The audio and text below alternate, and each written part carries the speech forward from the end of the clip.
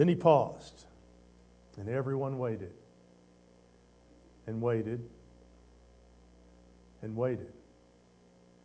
And then, after a long silence, the young man looked up at his mother and he said, actually he asked her, if I thank God for the broccoli, won't he know that I'm lying?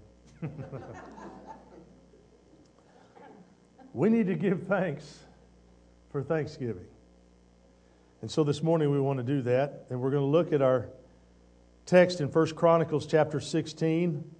And in this psalm, David finds 3 words to be thankful for.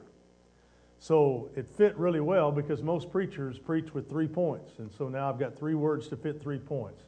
So we're going to have a very symmetrical sermon, and you'll remember it and you'll leave out here going, woohoo! He should preach that short all the time. But here we go. It'll be great. The first one is found in verse 34, and the first word is the word give. What's the first word? Give. Good. Oh, give thanks to the Lord. For He is good, for His loving kindness is everlasting. In your Bibles, would you underline the word good and the word loving kindness? Because those are the things that He gives us. So giving represents sacrifice, doesn't it? If you're going to give something, you're going to sacrifice what you have to give it to someone else. It could be money. And if you are a Black Friday shopper, you gave a lot of money, didn't you? And you gave a lot of time waiting to give that money. And some of the lines were long, weren't they? Crazy long. The one that just struck me was at Woodland Hills Mall at the Victoria's Secrets store. Any of you familiar with that story? Lots of women rushed that. I guess men were with them. But they rushed to the store. It shows on the video. Somebody was taking with their phone a video. So when they opened the gates, it was like cattle running loose. Vroom, they rushed in the store, running over each other. Now, I don't know about you. I've been through Victoria's Secrets a time or two. There's really not enough clothing to purchase that would cause you to feel like you've bought clothing. But I did find out that this wasn't the type of clothing that you normally buy there. It was a hoodie. It was a gray-colored hoodie with the word pink on it. They had them on sale, and I mean, they were like, it was the hottest item for that day. But it was really something to watch. And they gave a lot of time standing and waiting. And if you were at the back end of that group, you probably didn't get a pink, gray hoodie. Doesn't make any sense, but anyway. In this verse, oh, give thanks to the Lord. He's good. His loving kindness is everlasting. There's 2 of God's primary characteristics that we find and celebrate. His goodness and His love. David said that God is good. So what does that mean? It means that God's essence, His character, are the essence of goodness and righteousness. Because God is so good, we need to give thanks for that. Now, there's times when we want to be good. So good around Christmas time that we get good gifts. Have you noticed how good we are around Christmas? Because we want good gifts. Christian is a model citizen around Christmas time. Not that he's not the rest of the year. I love our young people. They wear halos quite often. But if you'll look real closely, the halos are being held up by the horns that also are there. And I've noticed that same structure on some adults here. And that's a good thing. But why should we give thanks? We're told to give thanks to the Lord. Simply because we are God's creation. We should do nothing less but to say thank you. That He took the time to create us. And to create us in His image. After His likeness. So when you look at each other, we're not supposed to say we look ugly, because we're saying, God, you didn't create something pretty. Because we're made in God's image and we're made in His likeness. So you see, we're all beautiful because of the touch of God in each of us. Yeah. So we rejoice in God's goodness. We do this by giving thanks and by our worship. I love singing. I love music. Lindsay's song, written in red. Now, how do I know Jesus said the words in the Bible? Because they're written in red ink. You think that when the Greek translators put that in that Jesus would write it in red? No, that was for to help us, you see. But the real essence of his words is that he wrote them in the color of his blood. We ought to give thanks for that and be so grateful. And so our worship should cause us to do that. I love just riding in the car and cranking up the good Christian songs and just singing. Amen. It's great. Nobody can hear you but you and God. You're making that joyful noise before the Lord. It doesn't matter. You're like, oh, I can't sing. Oh, yeah, you can. Just throw your head back and let it go. And I've been around people who really, that joyful noise before the Lord is what they're doing. But you can tell it's coming out of their heart, can't you? And that's awesome. It's awesome. So we need to rejoice. We need to praise Him in our worship. And in the New Testament, the word thanks gives us our words grace. And the Greek word Eucharist that we use for communion. We should give thanks for these things. When we celebrate the Lord's Supper, in remembrance of that broken body and shed blood, boy, we should give thanks. And we talked about that earlier. Remembering the Lord. Now, I want to help you. Every Sunday when we get to this table, we want to help you. So we've carved it in here for you. So you can remember it. Do this in remembrance of me, Jesus said. Very important. Very important. God's love endures forever, our verse says. We experience His goodness because of His love that caused Him to create humanity. His love that involved Him in the affairs of His chosen people. His love that caused Him to provide redemption for us through the sacrifice of His only begotten Son. That love that compelled Him to extend His presence to all His people through the Holy Spirit that He gave us as a guarantee, as a deposit of His love for us. Because His love that enables us then to give thanks. We should never be so greedy, so proud that we can't say thank you to people. Amen? We got to say thank you. So when you're out shopping over the next few weeks, don't forget to say thank you. Don't forget to say thank you. Somebody opens a door for you and holds it, doesn't slam it on you. Say thank you. Well, it's a rare thing, isn't it, ladies, anymore, when a man will hold the door open and let you walk through first? But it's a good thing. And ladies, when you see it, thank that person, that male person, for holding that door for you. Because that's what it's about. That's what it's about. I don't know if that was a pat of love or wake up, pal, and listen to what he's just saying. But we're going to move right on here, so...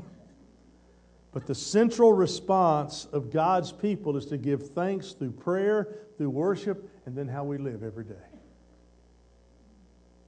Get up and be thankful. Get up and be thankful. John chapter 4 is a great story, the story of the Samaritan woman. And Jesus met at the well, and she asked a question about what is proper worship. And He says in verse 24, God is spirit, and His worshipers must worship in spirit and in truth. But we need to let God's Spirit move us, touch us, shake us, humble us, prod us, poke us. That's what the Spirit is supposed to do. Don't dull Him. Don't stop Him. Allow Him. Thanksgiving is becoming like every other religious holiday. But it shouldn't be. It's really like no other holiday. But it has been commercialized, secularized, and watered down by segments of our society that have little or no concern for the real meaning of the holiday. It's interesting to me that what used to be holy days have become holidays. Feasting and football sells very well in a secular world order. I love football, but I was getting a little football saturated on Thanksgiving Day. But it was great. I didn't find myself turning the channel. And I was going, hallelujah. And then the colleges started on Friday and Saturday. And then the Jinx Trojans. I'm telling you, it was humbling to watch those guys 4 championships in a row walk off the field like this. Like we've been doing for the last 4 years. Funny how those things kind of turn around, doesn't it? But you know what I really liked? It was toward the end of the game when it was obvious the game was going to be over and in Jinx's favor. When Union would make a tackle, oftentimes they'd reach down and pull up our player off the ground. I like that. That's the way it should be, isn't it? So we need to learn to give thanks. David helps us understand and recover the meaning of Thanksgiving by focusing our attention on the true purpose of that day, and that's to remember and rejoice in the goodness of the love that God has shown upon us. So first word we're to give. The second word I want you to pick up here today in verse 35 is the word gather. So we've got the one word give and the second word gather. What are the 2 words so far? Give and very good. Verse 35, then say, underline this, save us, O God of our salvation. And then underline this, gather us. And then underline this, deliver us from the nations to give thanks to your holy name and glory in your praise. The focus of our concern is different from that of verse 35.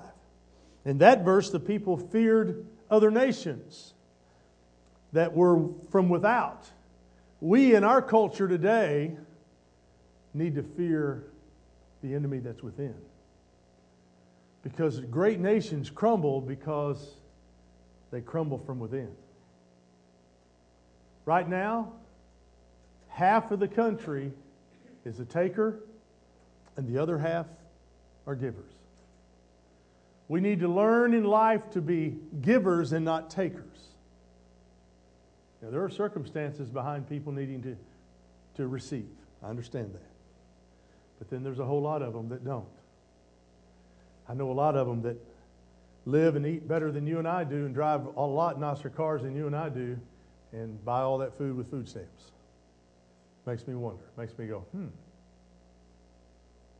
But we need to be people that understand the battle is within. We need a Savior who can do 3 things. That's what this verse tells us. First of all, to save us. Secondly, to gather us. And thirdly, to deliver us. The Israelites celebrated significant experiences and victories. They did it because they saw and understood that everything came from God. They would often build or erect some type of monument to remind them of the great victory that they had just received from the Lord. And it caused them to consider how they might have sinned against the Lord and how then God helped them and led them when they were obedient to a good positive position. And so they would praise God and celebrate with joy. These people knew how to celebrate. If you go to Israel and you go to the Wailing Wall and there's a bar mitzvah happening where they're bringing the young boy who's now a teenager to the Wailing Wall for his first time. Oh, there's all kinds of celebration going on. The women make these crazy sounds and the men carry the boy on their shoulders and they sing and they dance and they bring him all the way up to the Wailing Wall for his first time of prayer. It's an amazing sight to see. The Israelites knew how to celebrate and still do. We need to pray for Israel, by the way. We need to pray for them desperately. I'm glad that peace is set in, but it'll be short-lived. It'll be short-lived. And why is it that they have to concede so much in order to keep peace that never seems to stay? We need to pray for them. We need to stand with them. But the Israelites gave thanks for God's deliverance. They elevated Him above all neighboring people's gods, and it served as a testimony of God's greatness to those people who would see and understand the significance of their thanksgiving. It further enhances God's name and brought fear, awe, and respect on their neighbors who deserved and observed such celebrations in honor of their mighty deliverer, God. A hen will gather her chicks and will cover them with her body when bad weather threatens. After the storm passes, the chicks come out from under the protective wings of their mother, and they'll get on to whatever chicks do all the rest of the day. So we must be careful not to relegate Thanksgiving to a once-a-year celebration. Every day ought to be a day of Thanksgiving. If you have a dedicated husband and wife, you ought to get up every day and thank God for them. You ought to tell them, I'm thankful for you. Thankful for you. If you have children, say, I'm thankful, because they can all be gone so quickly. Can all be gone so quickly. Mark and Amy were heading back to Dallas and came up on a wreck, but all Cindy heard me say was, are you past the wreck? She just heard wreck and went into a panic because she thought her son was in a wreck. So I had to quickly calm her down. Had to put her in an ice bag and put thousands of pounds of ice on her to calm her down. Because you don't tell a mama that her baby is not well, especially when she can't be there to control it. Moms, you have to control everything. I'll wait for you to say amen. Mm-hmm. And moms, you don't get to control anything. I'll say amen. Yeah.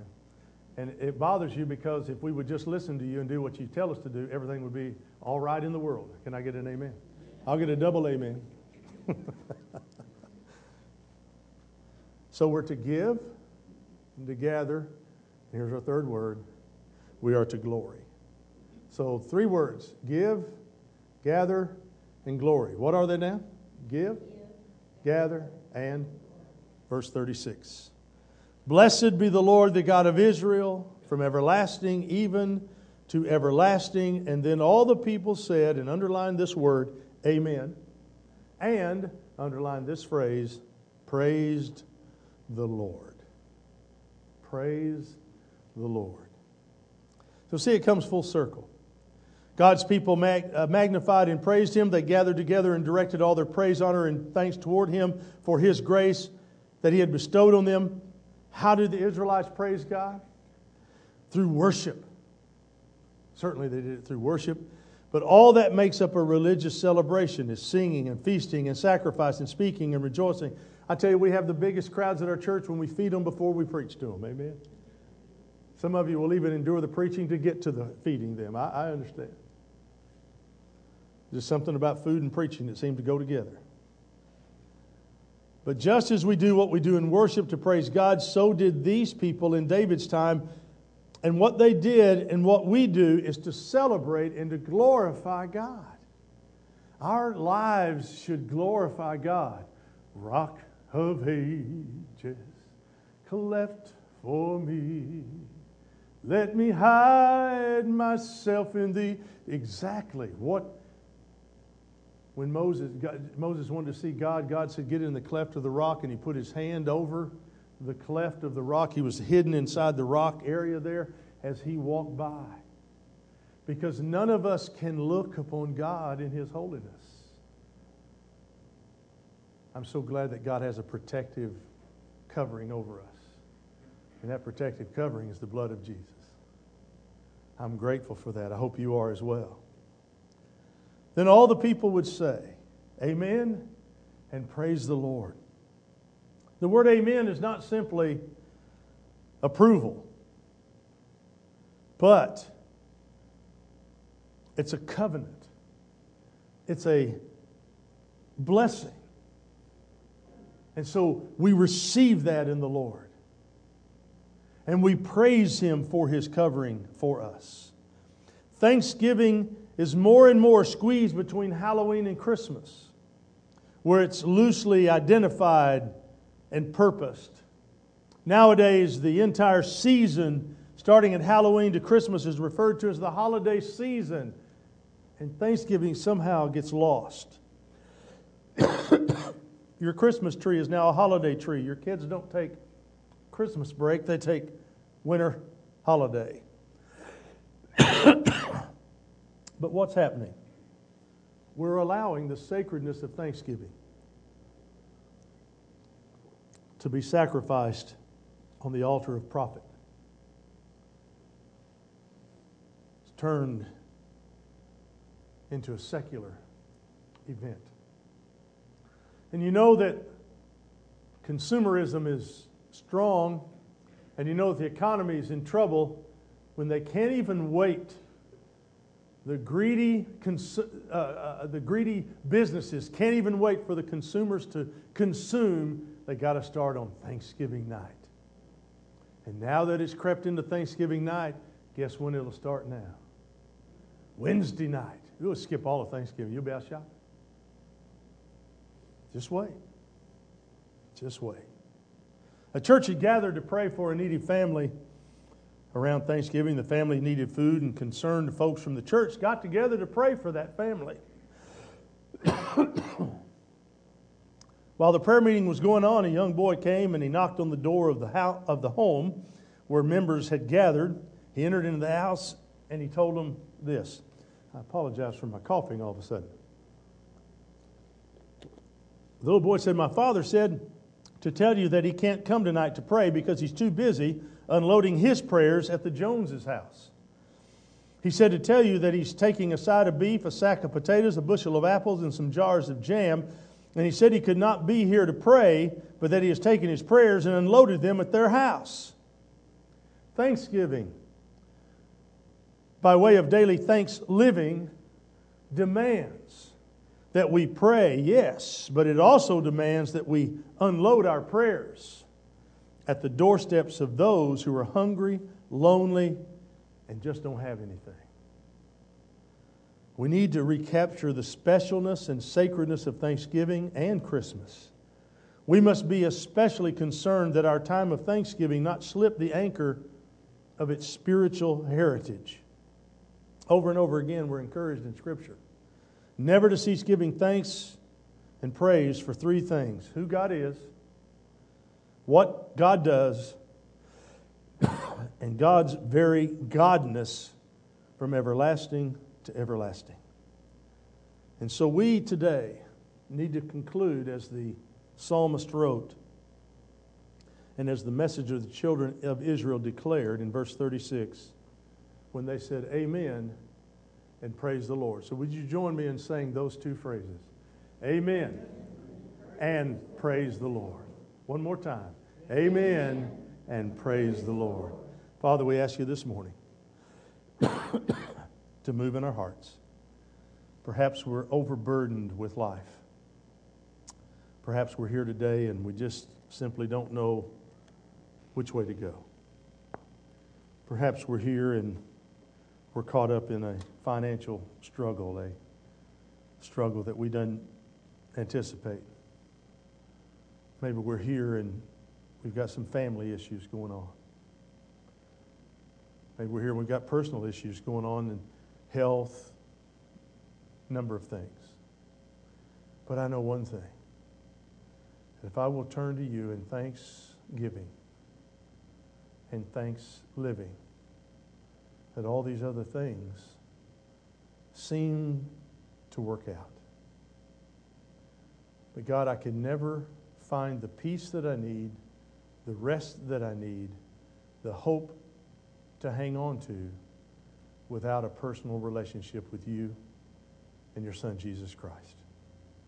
So, Father, today, if there be someone among us that might need to make that commitment to you, would they let that be known so we could study with them and help them make a good and solid decision that will be life-altering with eternal benefits? But there may just be a group who just simply need prayer. They don't have an answer. They don't know where to go. They just need somebody to understand and pray with them. Well, God, I know we've got people ready for that. Whatever is in their heart, we want to offer this time for them. In Jesus' name, amen.